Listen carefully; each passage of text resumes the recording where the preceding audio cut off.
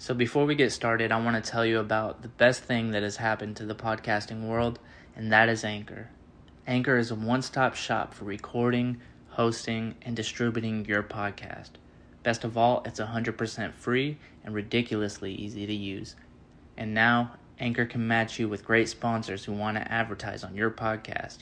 That means you get paid to podcast right away. In fact, that's what I'm doing right now by reading this ad. You can go to anchor.fm/start and join me and the diverse community of podcasters already using Anchor. You can even find it on the App Store of any iPhone or Android. The app is called Anchor. That's ANCHOR.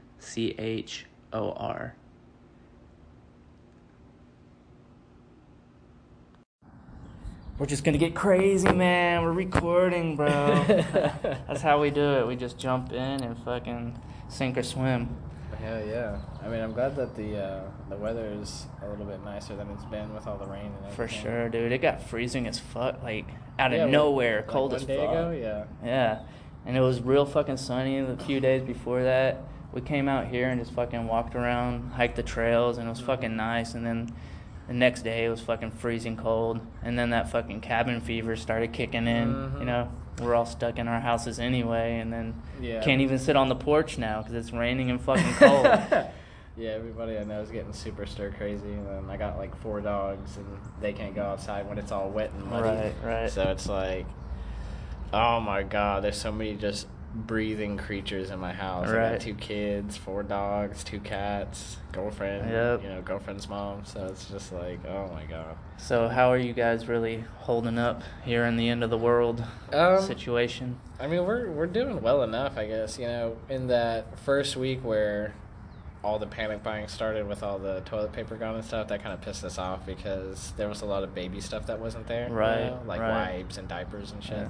So that was kind of frustrating. But after that first week, and we kind of like reached out to our friends and stuff, we got enough to last for like a while, Right. Except for diapers. Diapers go Right. instant, So, but we got enough provisions, to wait anything out that we need to. But it's not the lack of supplies, it's not, our supplies aren't scarce at my house. It's just staying inside. Right. I haven't played video games in over a year, and I started picking up video games again. What else are you gonna do? Just to pass the time, yeah, man. For sure. And it's just like, because I used to be so busy with my schedule because I was working, a billion different jobs. I have like my jiu-jitsu training, so Right. it's like I do that at 6 a.m, and then I go work, and then I go run errands or do some other stuff, and then I go train again at the end of the day. So I had like a fully stacked schedule with all the time, just busy. Every second of my day was booked to capacity. Right. And now it's just like, what am I going to do with this next 10 free hours, Right. besides hold a baby or, change a diaper, you know what I mean? So you're just adjusting. It's a weird, really fucking weird thing. For me, like, I would go to work every day, 9 hours a day, and come home and like draw as much as I can, like whatever energy I did have left, I would like get onto the drawing pad, start drawing or whatever, man. And now that's all I have to do. Since I was laid off, and like, man, really, I'm a homebody anyway. So like, I'm the opposite. I am not a homebody. I hate staying inside. I miss the hate gym. Staying home. I miss the gym like fucking crazy, but Yeah. I can like get up in the morning and like get a like little workout in the house. Like I have kettlebells and everything, so like I can get a little workout in the house. But I do just miss being at the gym and like. Man, I was supposed to have my first professional grappling fights where I actually get paid to compete. Yeah. One was supposed to be in March. That got canceled.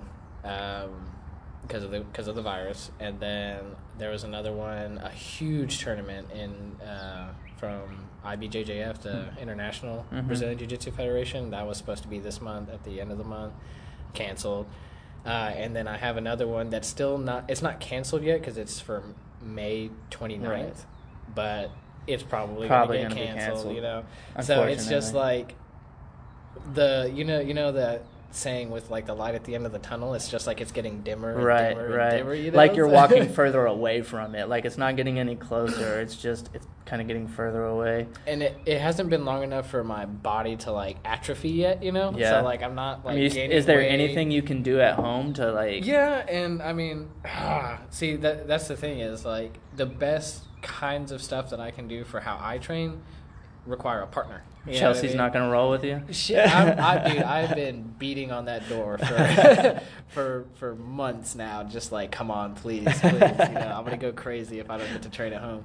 But no, I'm just like my instructor and a lot of jiu-jitsu schools are doing like Zoom meetings, and then doing like warm-ups and calisthenics and movement drills and, you know, just different stuff like that to keep providing like value to people who are paying memberships, you know what I mean? Because nobody knows when we're going to get to walk back into those gyms yet. And roll with somebody. Right. Like, so it's like, how are they going to stay afloat while all of us have to stay home and can't go to the gym for what the gym's for, you know what I mean?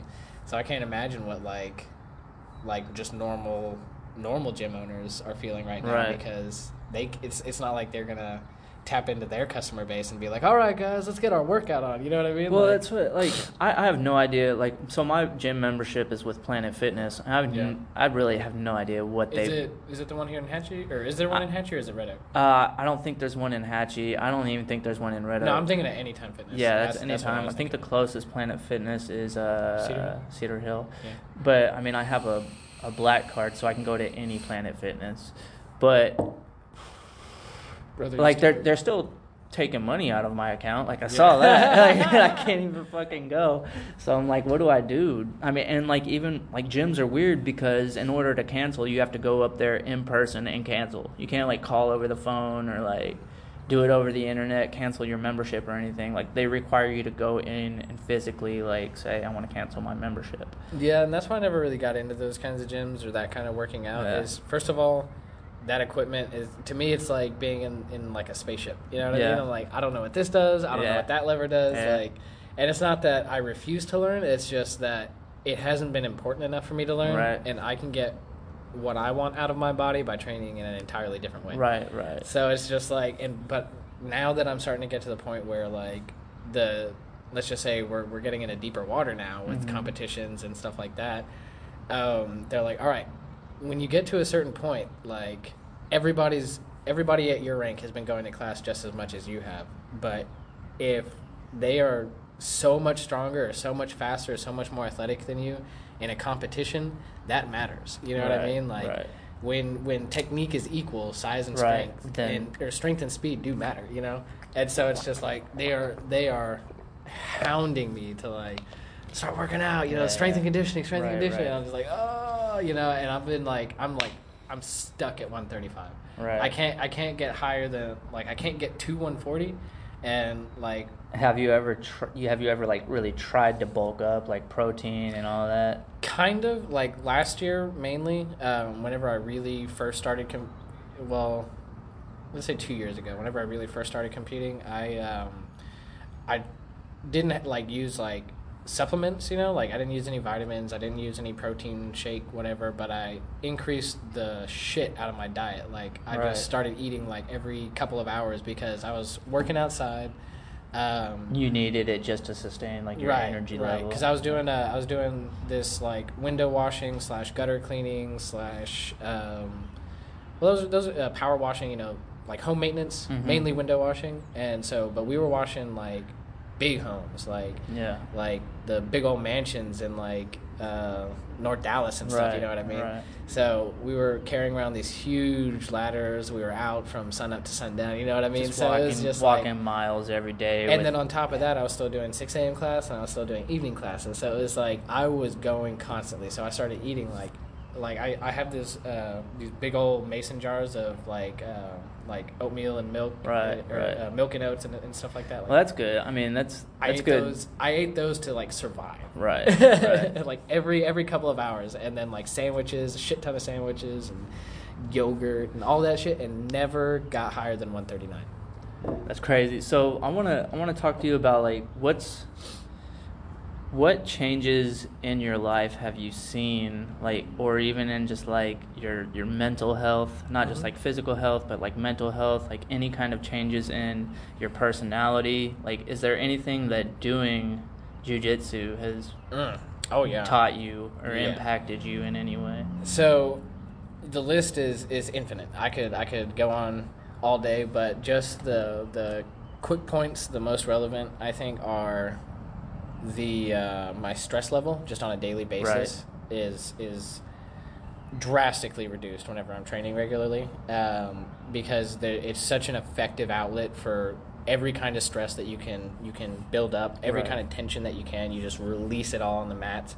And it doesn't matter if it's a chip on your shoulder from somebody cutting you off, or if it's your girlfriend or your mom or your dad yelling at you for whatever happened, your boss is giving you shit. Like, you go to jiu-jitsu, everything melts away. All that matters is don't get choked out, don't get your arm bent the wrong way, you know what I mean? So everything else in your life just melts away. And that's the first and most prominent benefit, I think, that comes from it, is just the stress relief. Even over the physical fitness advantage that it gives you, even over that. But so as far as my personality and stuff like that, my mindset, lower stress, an infinitely higher sense of confidence, and again, not just in physical confrontation, but my ability to communicate. Just like the way you hold yourself in everyday life. And the way that I communicate to people without necessarily saying it, that I, believe in myself, that I know why I'm here, I know what I'm saying to you, it gives you a sense of kind of like purpose, even that extends even beyond the mats, you know what I mean? It's just like, at the end of the day, I don't know, it's like you have these conversations and it's just like, if it goes south, you're just like, well, can you fight? What do you think? It makes you. What's that thing that they say about, like, if you don't know, excuse me, it's like if you're not dangerous or something, it's like you're not peaceful, you're harmless. If you don't know how to be dangerous, then you're not peaceful, you're harmless. You know what I mean? So like peaceful people that are like, I'm all peace, I'm all, and I don't want any confrontation. But if you're not dangerous, if you don't have that edge, then and so I like to think of myself as peaceful, because now I have the ability to escalate it, but I don't have to, and I see infinitely more opportunities to diffuse a situation than I do to control a situation. Exactly. Like at the end of the day, at the end of the situation, you are in control. Like whatever the outcome of this is going to be, I'm going to control the outcome. Absolutely. And it's just like the aspect of overcoming obstacles, no matter how stacked the odds are against you, no matter if it's a 300-pound dude like stacked on your face, or if it's like a figurative 300-pound dude on your face was by some other challenge. Either way, you know that there's a way out. There's a way out, or that you're gonna get through this, you're gonna get over it. But not only get through it, but come out victorious. But come out the champion of that adversity. You know what I mean?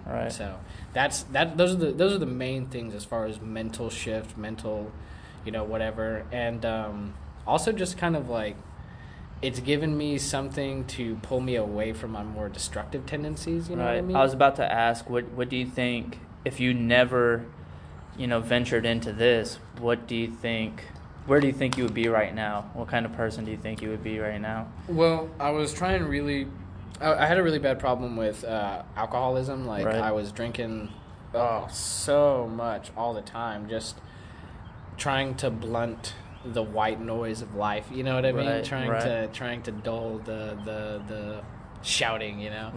So I was really bad with alcoholism. I was really bad with just making irresponsible decisions, doing dangerous stuff, stupid stuff, getting into fights.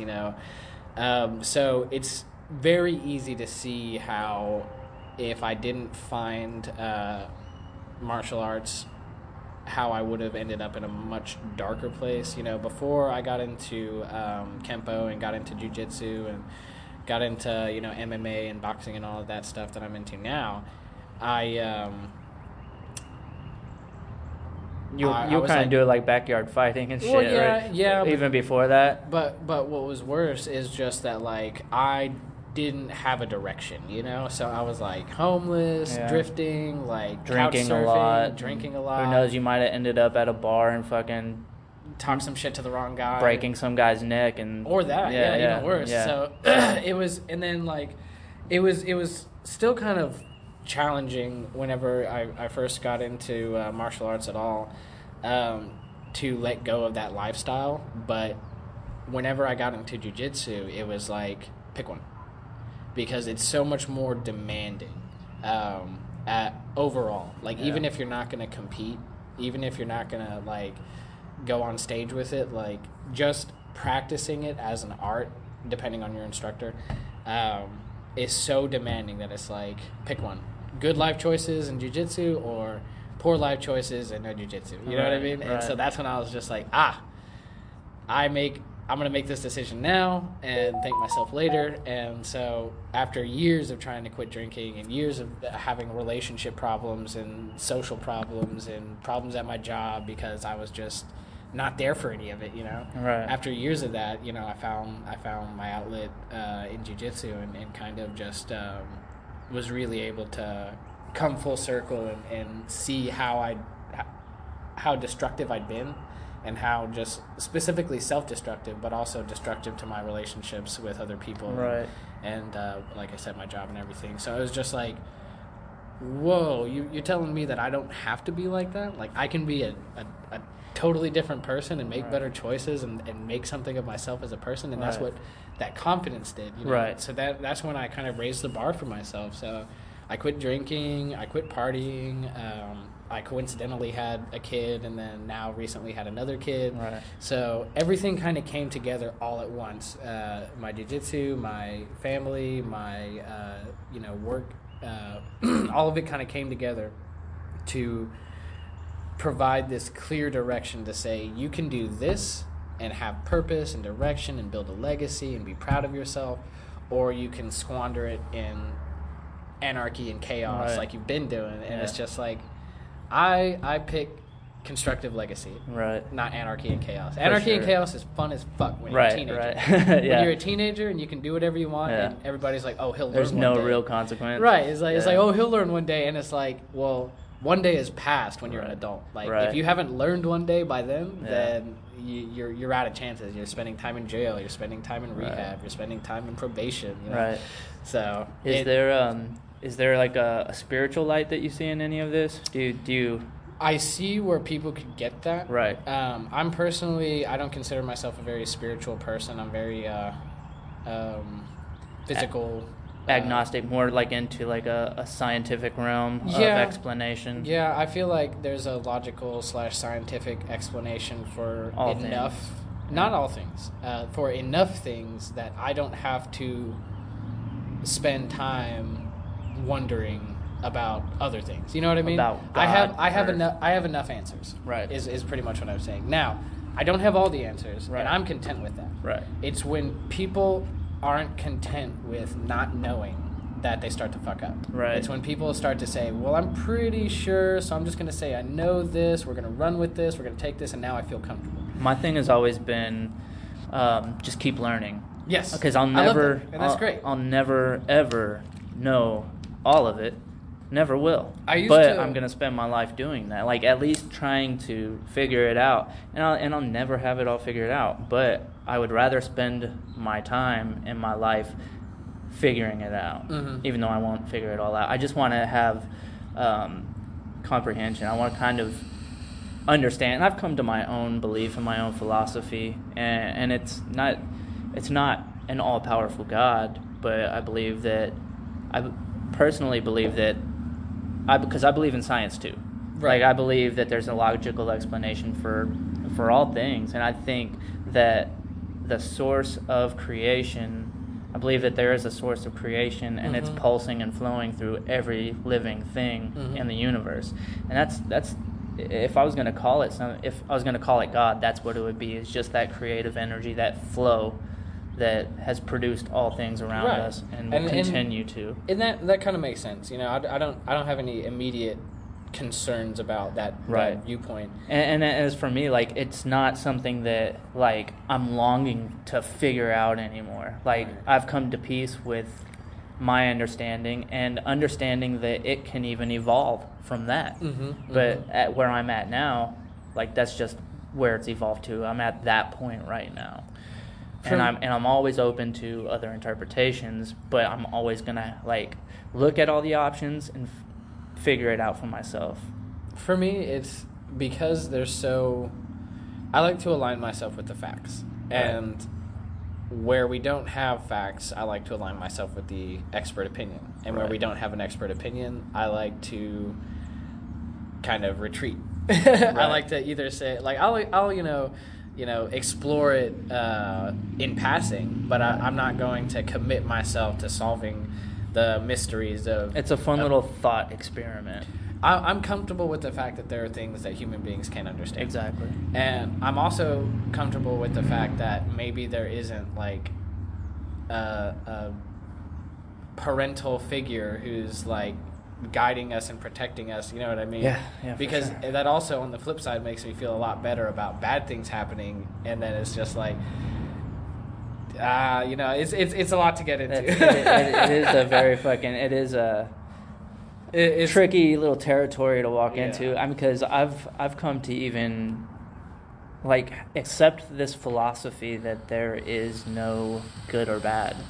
I 100% believe that. 100,000% believe that. I mean, I've had people very close to me, like, even pass away, and I can see how, you know, it's painful. It hurts a lot, and I can see where a lot of people, you know, take a lot of pain, you know, in that situation. But, like, even, like, for me, my older brother, when he passed away, of course it fucking hurt, and, like, I'll still cry sometimes, but I can't make it about myself. I've got to think about him. And at the end of the day, was the passing of his physical presence a bad thing? Because for me, I think that life goes on in so many different facets. Like, even the fact that his body's going to decompose and become part of the earth, and there's still living energy coming from his being and his existence. Even the fact that he still lives on in my memory, and I wouldn't be who I am if he never lived. You know, all of the things that I still carry, like, I carry him with me in my everyday life and who I am. I can see that. And so that, in that sense, he's still alive. Right. And so, well, how can I look at it as a bad thing? And I mean, it's morbid. I mean, a lot of people are going to be like, "Well, this is real fucked up." I don't think it's morbid. Right. I don't either. I think it's. How do I put this? I think it makes sense. I think it's logical. I think that it says that. It's hard to put it into words, but I don't think it's morbid. I think that's kind of a strong word. I think it's familiar with death. You know, it shows a certain familiarity with the certainty of death. But again, morbidity is more, to me, something that's just outwardly disgusting, aggressive. Yeah. That attacks things, you know what I mean? Or something that offends, you know what I mean? But a familiarity with death, I don't think is something that or a comfort with somebody's passing, and you know, grieving is I feel like a necessary process as far as like an emotional process, but for some people the grieving process is internal and it happens in a logical format, you know what I mean? It happens like, okay, this devastating thing happened to me.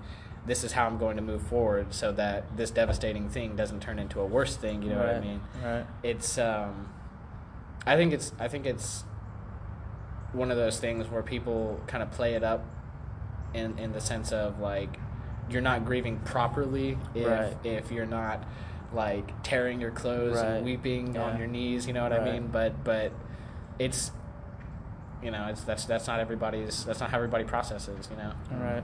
And so I think it's important to acknowledge that without giving it a negative connotation, you know what I mean? Yeah. So that's how I feel about it. What I say about good and evil, what was your take on it? Oh yeah, no, I definitely think that there's no such thing as good and evil. There's just things that happen, you know? Right.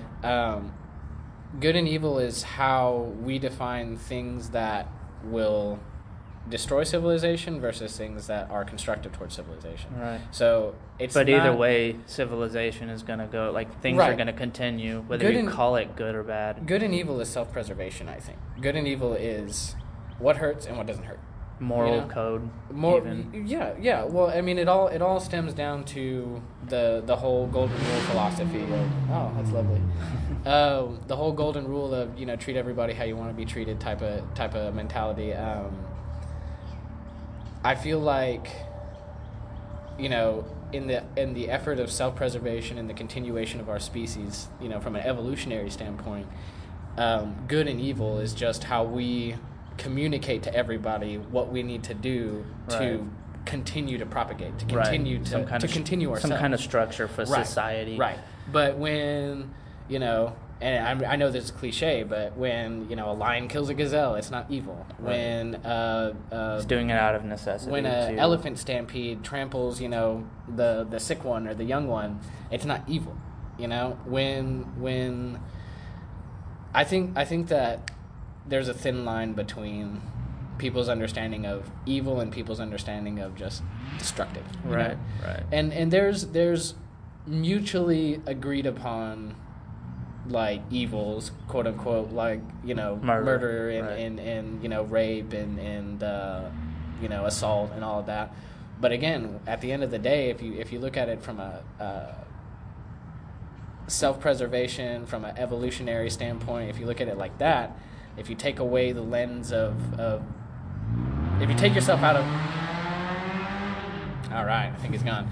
If you I think take he yourself, just showed up just to do that. He just drove around and fucking... if you take yourself out of the first person and look at it as a whole, I think that shit. Now I forgot what I was talking about. Right. What were we saying? Self-preservation. Oh yeah, and, I think that what could be described as evil is destructive, and what could be described as good is constructive, and that's as it's as simple as that. But it gets complicated because it's determined by the popular vote, if you will. It's Right. determined by what everybody can agree is evil. Right. What everybody can agree is destructive. Right. And that's a flawed way, to put it lightly, Yeah. to determine how everybody's going to operate. But that's all we got. Right. So How do you think we're holding up? That's an interesting question. Again, if I go back to the science and the numbers, population's growing. Right. People are growing at what some might call an unsustainable rate. Right. People as a whole, population. So whatever evils exist in the world are negligible in terms of our ability to continue to populate the earth. Right. And again, what do you think about all of the fear that is being driven into people about how bad this day and age is?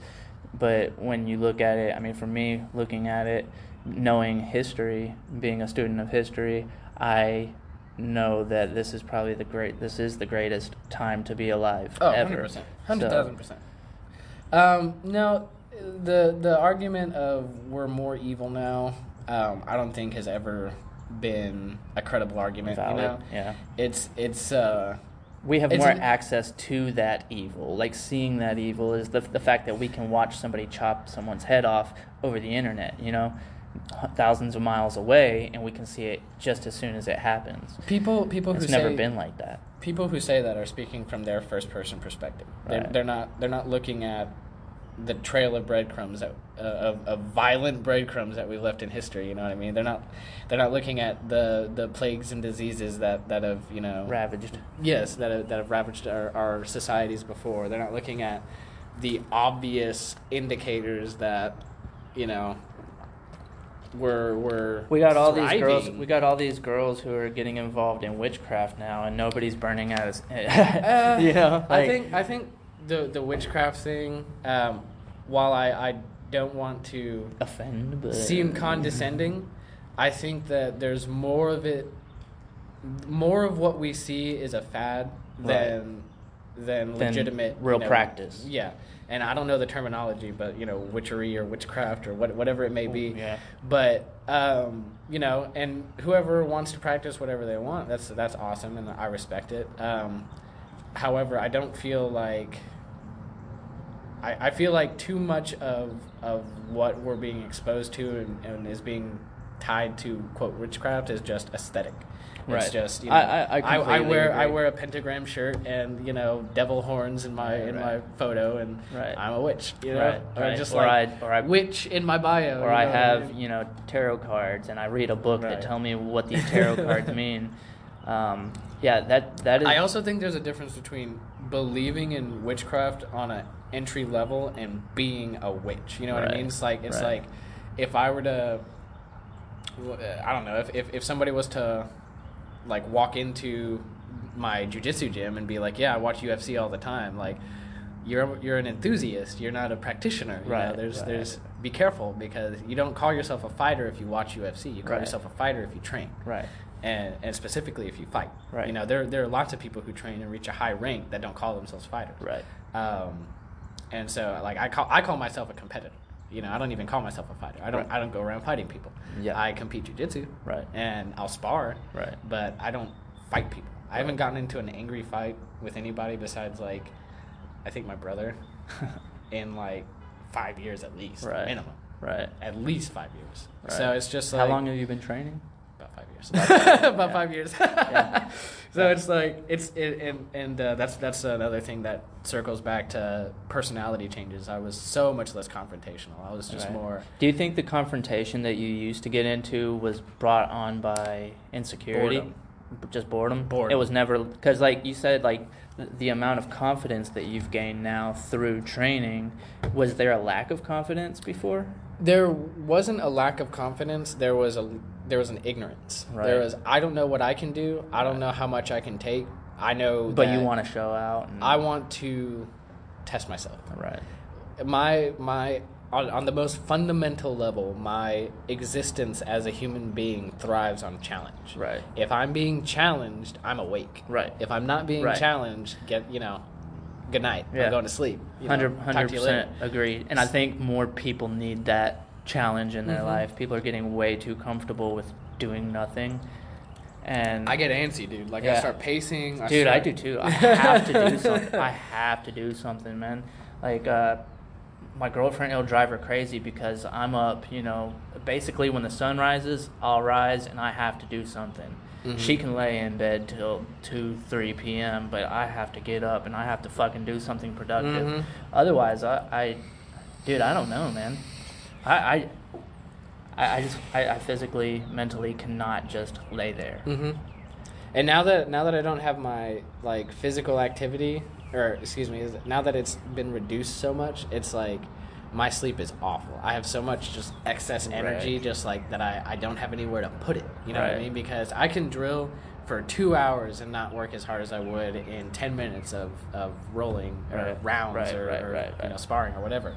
So it's like the physical urgency of training is escalated so much higher whenever you're actually up against somebody, whenever you have a partner or an opponent, and it's just like you don't get the same. So it's like I can do this I can do like I'm not gonna say like I can do like 1,000 push-ups, but I'm saying like I could train all day doing just calisthenics and jogging and all that stuff and not exert as much as you do. Not be satisfied. Right. Not get as much out of it as I would with just an hour at the jiu-jitsu gym. Right. So it's tough. It's an adjustment, and I'm hoping that I don't have to stay in this adjustment too long. But I'm also I'm interested to see how I turn this into an opportunity for myself. Right. Like for you, and I did want to ask you about like how your adjustment into freelance art only. How is that going? I know you're only a couple weeks in. About a week and a couple days. But I mean, I've been a freelance artist for years, but I never took it to the level that I'm taking it to now because I was. So I remember when you customized my boots. Yeah. Those got burned up in that house fire. Yeah, that sucks, dude. Yeah, dude, I was Sucks. so bummed about all the awesome fucking clothes that I lost in the Right. house fire, man. But You were saying?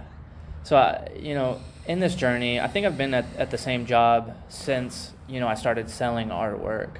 But I've been doing that 9 to 5, basically a 9 to 5. But I mean, I was working more than that. I was working 55 to 60 hours a week, and I was just all of my energy. I get up in the morning and I go do that, and that's where all of my energy was spent.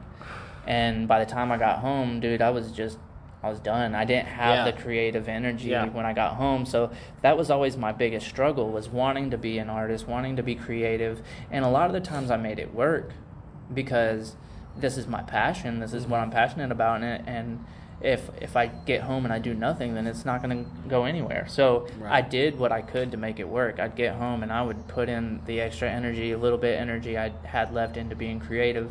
But there was the marketing side of being a self-sufficient artist. I mean, it's huge this day and age. Being able to market and having a social presence online is very important and can make or break you.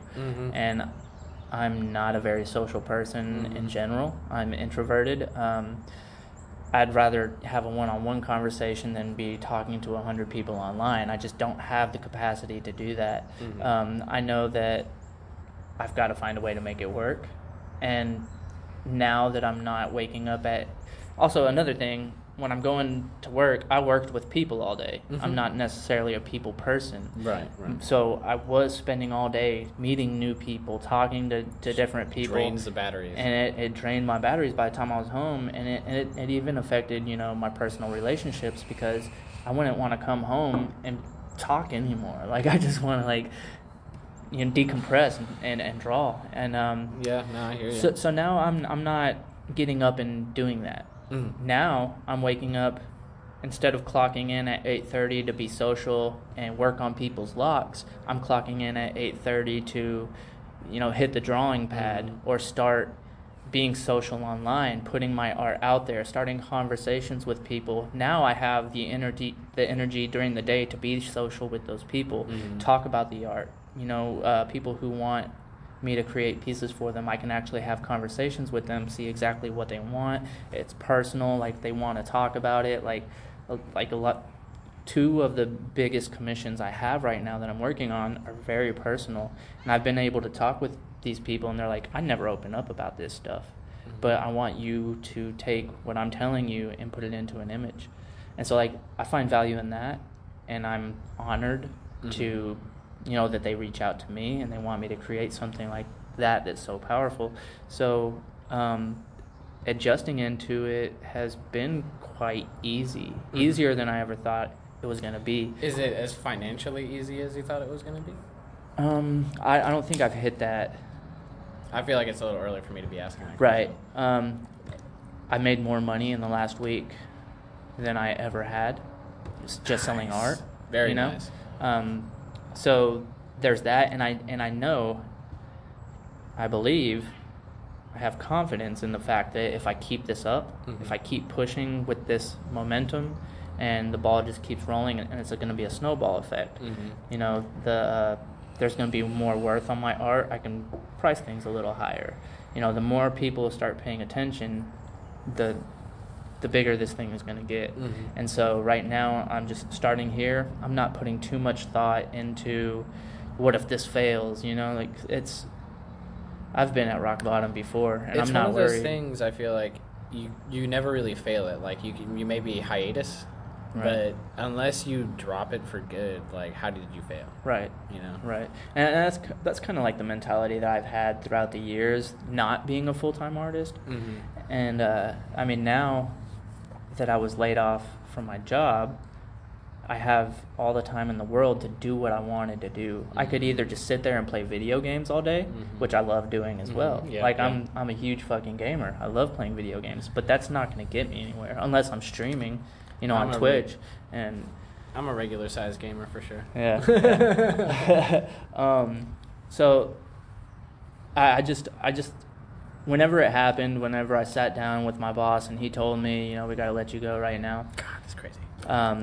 The first thing that went through my mind was like, this is my chance. Yeah. Like yeah. this just opened the door. Like there was no negative energy that came forth or that hit me at all. It was just like, this is my opportunity now. Like now I can do what I've been wanting to do. I want to get up at 8:30 and start creating, and now I have the opportunity, and I'm just rolling with it. I haven't hit that point of like worry financially or like. But also, I have a private security license. If this stuff blows over, I can get a job anywhere at any time in the country once this whole virus thing passes over. Right. I'm not destitute, and I have I feel like this is the awakening for a lot of people. I feel like it's the break that a lot of like entrepreneurial minded people needed to get their ducks in a row. Right. I feel like we're going to really see a boom of self-promotion and independent freelance style work. Yeah. I'm already kind of starting to see it. Everybody who's got like a quote side hustle, that's their main hustle now. Right. Because all the 9-to-5s are, the lights are off. So right. It's a beautiful thing too. Like, I mean, I think we need that as a culture. More people to dive into what it is that they're passionate about, express themselves creatively. Or like a mandatory 1 month off of work. Right, every right. year. Or like a sabbatical, every couple of years, everybody gets some time off to it's almost like resetting your brain with a psychedelic experience, like a lot of the times that's what I need that. Yeah, right. I need to hit something pretty soon. I haven't tripped. Now's the best time. I haven't tripped since 2015, bro. That's crazy. Since you had kids. No, I had my first kid in 2017. Yeah. No, excuse me. It was 2016. 2016. I did some. Was it? Yeah. Okay. So 2016 was the last time I tripped, and the last time I did LSD was 2015. Right. And so it's like, man, I miss it. But it's hard to do if you have, like, if you have so much shit to do. Right. It's just especially like with the busy schedule you're talking about, and then family. And dude, like you do, like I don't. Maybe it's just me. I don't know. I honestly haven't had this conversation with a lot of parents, but I am not trying to engage in anything like that anywhere near my kids. It was weird with my dogs. Like when the last time I had, I think I only had 2 dogs at the time, and it was weird enough with 2 dogs and just like, hey, like getting up in your face and you're like, whoa. So I've had plenty of those experiences, and I've been around kids. I do have one friend who I'll keep him anonymous, but he recently did some acid, and like after it was after the peak, but he was still kind of in the zone, and he went home, and it was him and his wife, and they described trying to like adjust back into parent mode. And they had a babysitter. They didn't have to, like they could have just been fine, but they wanted to just kind of see, right. And it was just like, nope. Nope. I was living with a friend before, and she had a younger kid, and me and my buddies decided to eat a bunch of mushrooms one day, and didn't I didn't even think about the fact that she was going to be coming back with her kid, and they got back, and it wasn't a bad experience. Like I played with the kid while I was on that come down. Like I had already peaked and everything. I was just coming down, but like we just like hung out with the kid and like played around with him, and I was still just like coming down off of this incredible fucking mushroom experience. And it was just like this overabundance of love and joy, and so like it was a beautiful thing. But at the time he was like probably like 6 years old, so it wasn't like it was like a toddler. So where there was a real responsibility. If need be, he could have just like gone to his room and like played with some toys and like entertained himself. But it was fun. I think while we're on the topic of psychedelics, I think for you, for me, I think honestly, every adult needs a reset. Oh yeah. Like at least once or twice a year. What I'm trying to get a hold of is fucking DMT, dude. Right. Like getting because whenever because that shit you can hit in your room 15 minutes later, you walk out and everything's back to normal. You can go to work. You can go to work Yeah, right after.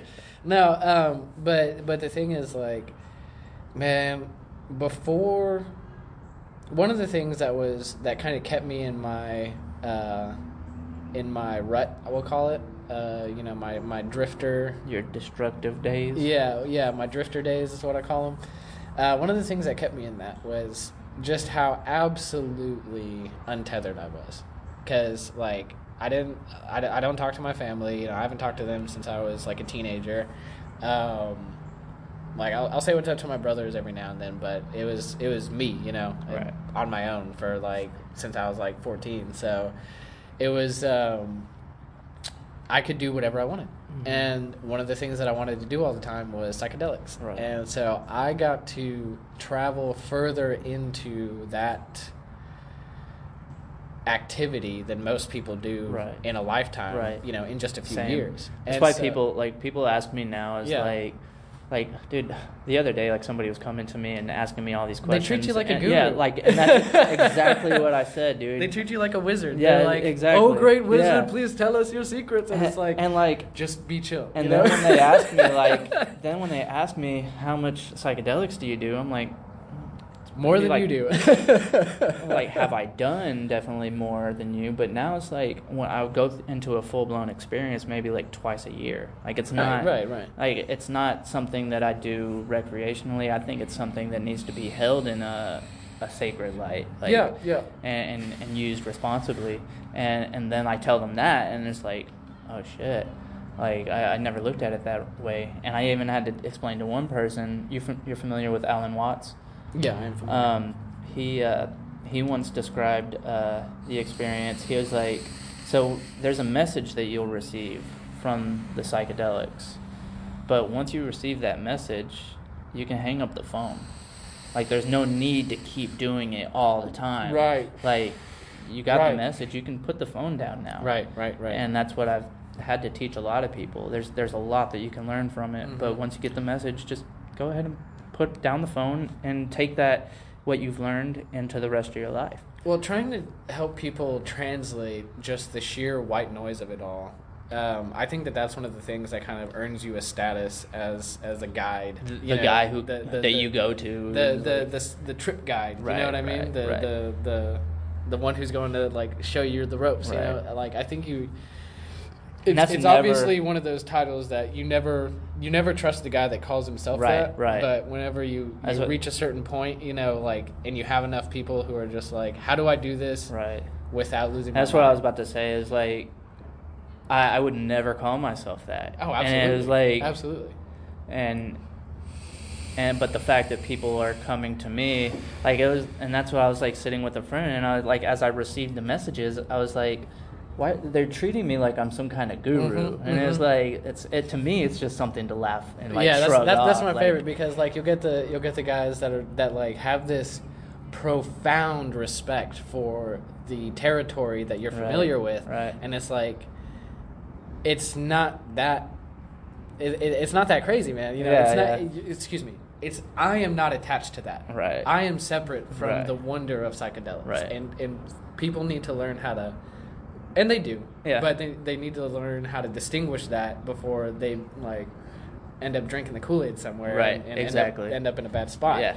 So it's just like and growing up as a total drifter, like I had some, we'll call them underworld connections, with some street pharmacists, Yeah. And so I got to see what a very wide variety of drugs do to a very wide variety of people. You know? Right, same. And just through experience for me, just for just kind of being in the rural town that we were growing up in, as like watching people go through, like, actually destroy themselves.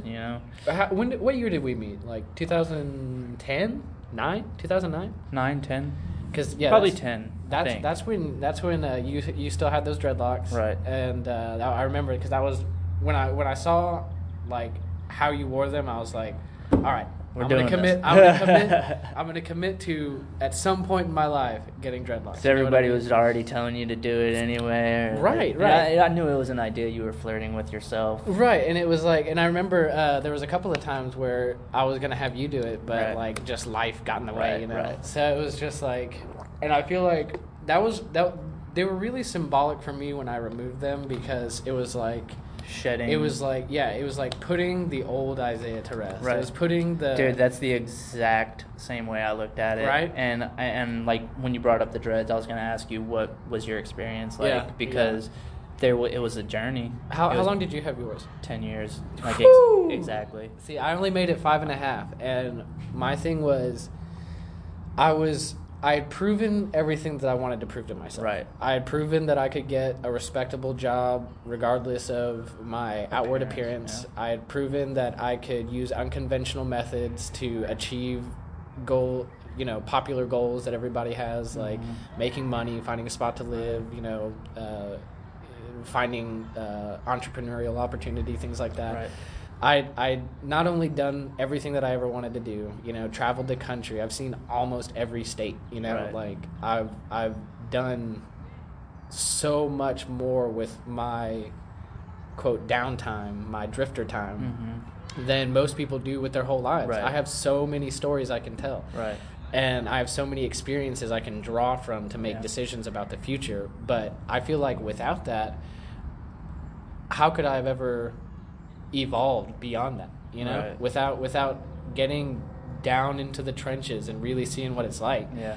How could I have ever had a deep enough gratitude and appreciation for the opportunities that life presents? Right. To really, really, take advantage of them and to really, like I said, to evolve beyond just And I think base level desires of fighting, fucking, and Right. beating. You know what I mean? a lot of people, it's really apparent in people who grow up with a silver spoon in their mouth. You said it. To never get the richness of life, never experience the actual richness of life, not just like richness in material Right. possession or anything, but there's actual richness in life that you can acquire. And it's cliche, but happiness is the greatest income that you can receive. Yes, 100%, 100%. And you don't know that until you're in the trenches, until you've been at rock bottom or anything like that. Well, see, and what's fun about me is I have dabbled. I've dabbled in a very wide variety of environments. So, starting out, I was in foster care like months after I was born until I was about 7 years old. So transition was my go-to, very early on. That was Yeah. that's what part of what I feel contributes to my antsiness in staying stagnant. Right. I don't like to stay still. You're for always too kind long. of nomadic. I like to keep moving. Yeah. Yes, exactly. So and that's a good way to describe it because that I feel like instilled that nomadic wanderlust, Never really had a home. desire inside. Yes, Right. desire inside of me because I just wanted to. I was like, well, if there's so much out there, let's see it all. Right. So foster care, and then I get adopted by this very financially stable and conventionally supportive family. But it was one of those cases where I feel like it was kind of when somebody buys a dog and doesn't realize what happens after you buy the dog. Right. Like you now you have a dog. Right, You know, right. now you have something to feed. Right. You have something to care for. Well, when you multiply that by kids, Right. and it's like you have something to feed and something to buy clothes Nurture. for and nurture, Yeah. but you also have all this huge financial burden. You have this huge emotional burden, this huge just psychological burden of trying to guide, other Another human human beings being, yeah. into the person that they're supposed to be. Right. And I feel like what happened was, we only made it like, I want to say like 8 years in that house before my foster parents got divorced. And funny story, divorced on my 12th birthday. They were like, Oh, nice. happy birthday. No, they actually forgot. They sat us all down. I thought that they were going to like be like presents. Yeah, I thought they were going to be like, something, all right, Isaiah, you know, pick where you want to Yeah. eat tonight, because they called like a family meeting, you know. Right. So like we're all sitting there on the couch, and they were like, all right, so you know, my dad was talking. He was like, your mother and I are getting divorced, and blah blah blah. I thought they were fucking with us. Right. I was like, haha, funny joke. Uh-huh. You know, let's Where's move the on cake? to where's the cake? You know? And then and then they were just like, yeah, so that's happening, and I was like, okay. And then I was just like, all right, well, I'm going to go to one of my friends' houses then, so I'm going to do that now. Remembered today's my Well, birthday. I didn't tell them. Yeah, It was like 3 a.m, and then they called me from my friend's house, and we were still up because I was 12 years old. Right. And they were just like, they called me, and they were just like, we're so sorry, we totally forgot, blah, we're awful, we're going to do whatever you want to do tomorrow, blah, blah, blah. And I was just like, well, I just want to stay here and hang out tomorrow too. Yeah. So yeah, I'm kind of pissed at you guys. Right. And then so they divorced. Went to go live with my pops for a little while. But again, you know, I just don't think that. I think that he was at the point where he was just like, being a dad sucks. Like, you guys need to start acting like adults. I don't care if you're kids. Like, I can deal with adults, can't deal with kids. Right. All right, so figure it out. You Right. know? He and I didn't see eye to eye, so I ended up leaving his house and never talking to him again. And then went to my mom's place, stayed there for about a few months, maybe a year. And then, you know, she was absolutely hopeless. You know, I don't want to go into detail, but Right. it was just like, talk about, like, somebody who gets married right out of high school, right out of college. or Never whatever, really thought it through. Never had to really support themselves. Right. Never really had to survive or function as an independent adult. Yep. And then oh my god, it was I the know most those kind of frustrating people thing. in my own It's life, about- you know. It was the most frustrating thing ever, because then I became somebody who had the capacity to be more responsible than her for Right. my brothers and Right. for what happens in the house. You know what I mean? Right. Well, I didn't want that responsibility. I'm gonna pause this while the train goes by. Yeah.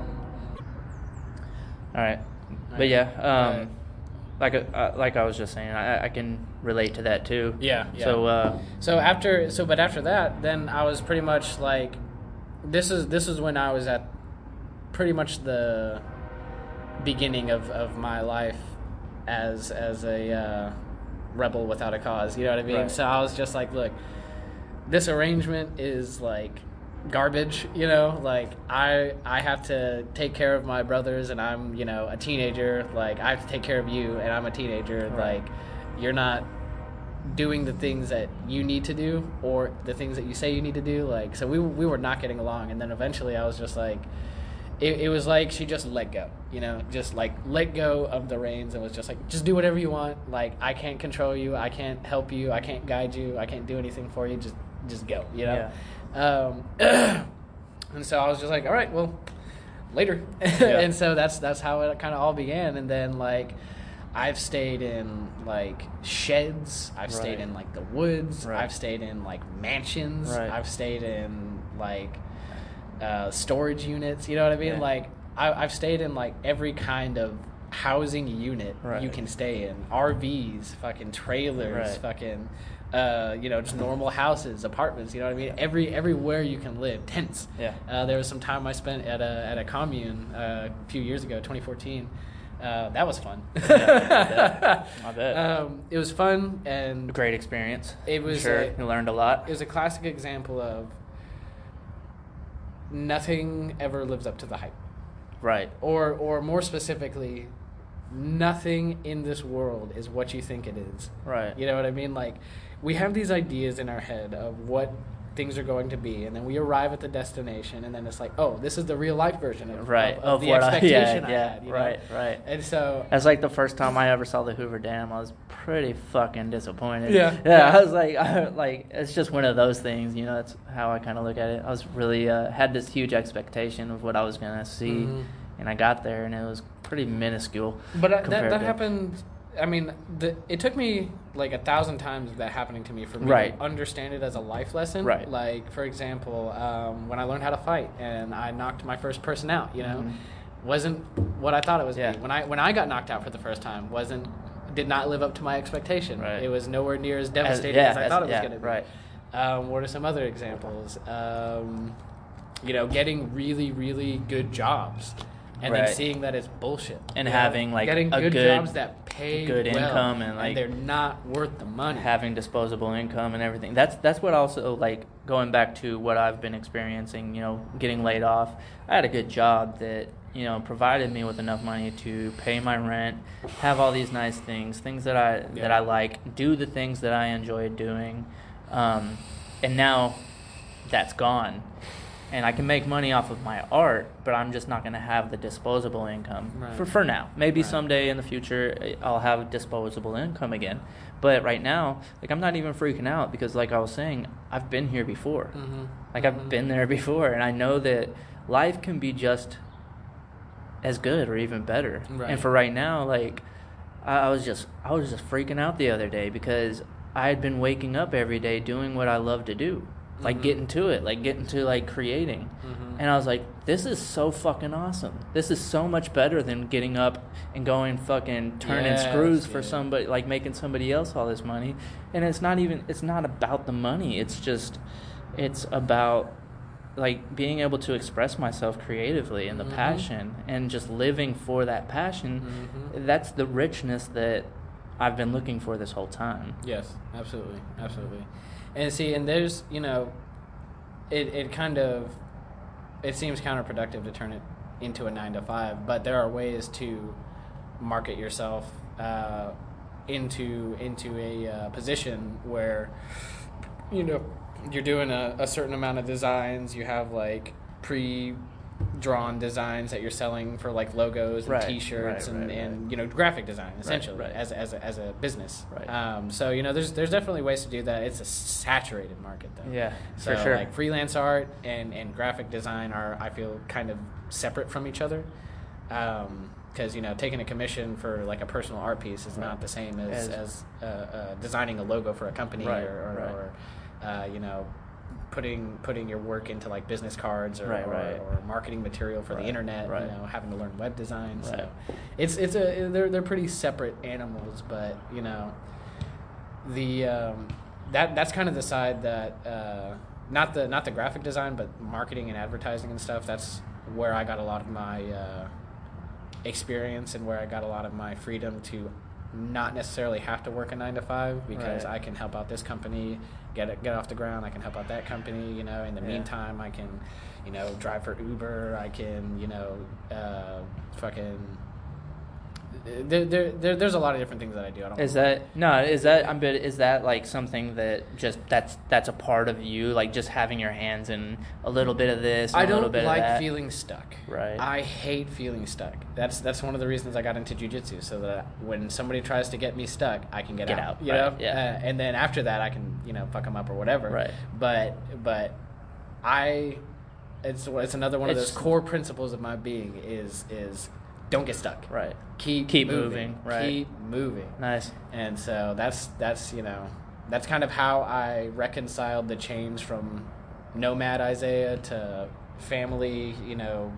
You had to translate it into something. It went from traveling all the time, all over the place, going anywhere, doing whatever I wanted, to knowing what I want further down the road and filling every second of my time working towards those goals. Nice. You know what I mean? And then what time I feel like allotting to relax or take a step back, I do. And I take that step back. And you appreciate it so much more. I appreciate it, and I feel like I'm in I feel like my composure and my mental just my mental composure is so much more firm because of that freedom to breathe when I feel like breathing, and not when somebody says you gotta wait 15 more minutes till you're off the clock. Right, you know? right, for sure. That's beautiful, man. It's we're gonna have to cut this conversation off. Yeah, I was about to say, we've gone a little. yeah, for sure. And that was a good conversation though. We touched on some pretty cool stuff. Yeah. And I got to ask about, you know, my main thing that I wanted to ask was just about how it is transitioning, you know, into your art as opposed to having to work a 9-to-5 to support your art. Right. You know, if we get another conversation, I wanted to ask you a little bit about your band and your music and stuff like that. I mean, there's always, you know, especially doing like 1 hour session, it's always hard to, like, because you're always like, damn, I wanted to ask about that, but I've been thinking about, like, in my downtime getting back into music now that I have a now lot that of you work. have well, I have this downtime now, but Yeah. I also have a line of work that gives me more freedom than, you know, any of the other lines of work that I've had before. Right. So much freedom, in fact, that I can literally, I mean, it's independent contractor position, so I can travel freely. you Right, know? right. So I've been thinking about maybe getting back into music, but it's not going to be easy. Yeah. So It we'll takes see a how lot that from you, goes. for sure. It was good talking to you, man. I appreciate everybody who's listening. Absolutely. We love you guys. You guys keep your head up, keep striving, keep moving, never give up, and we'll catch you next time.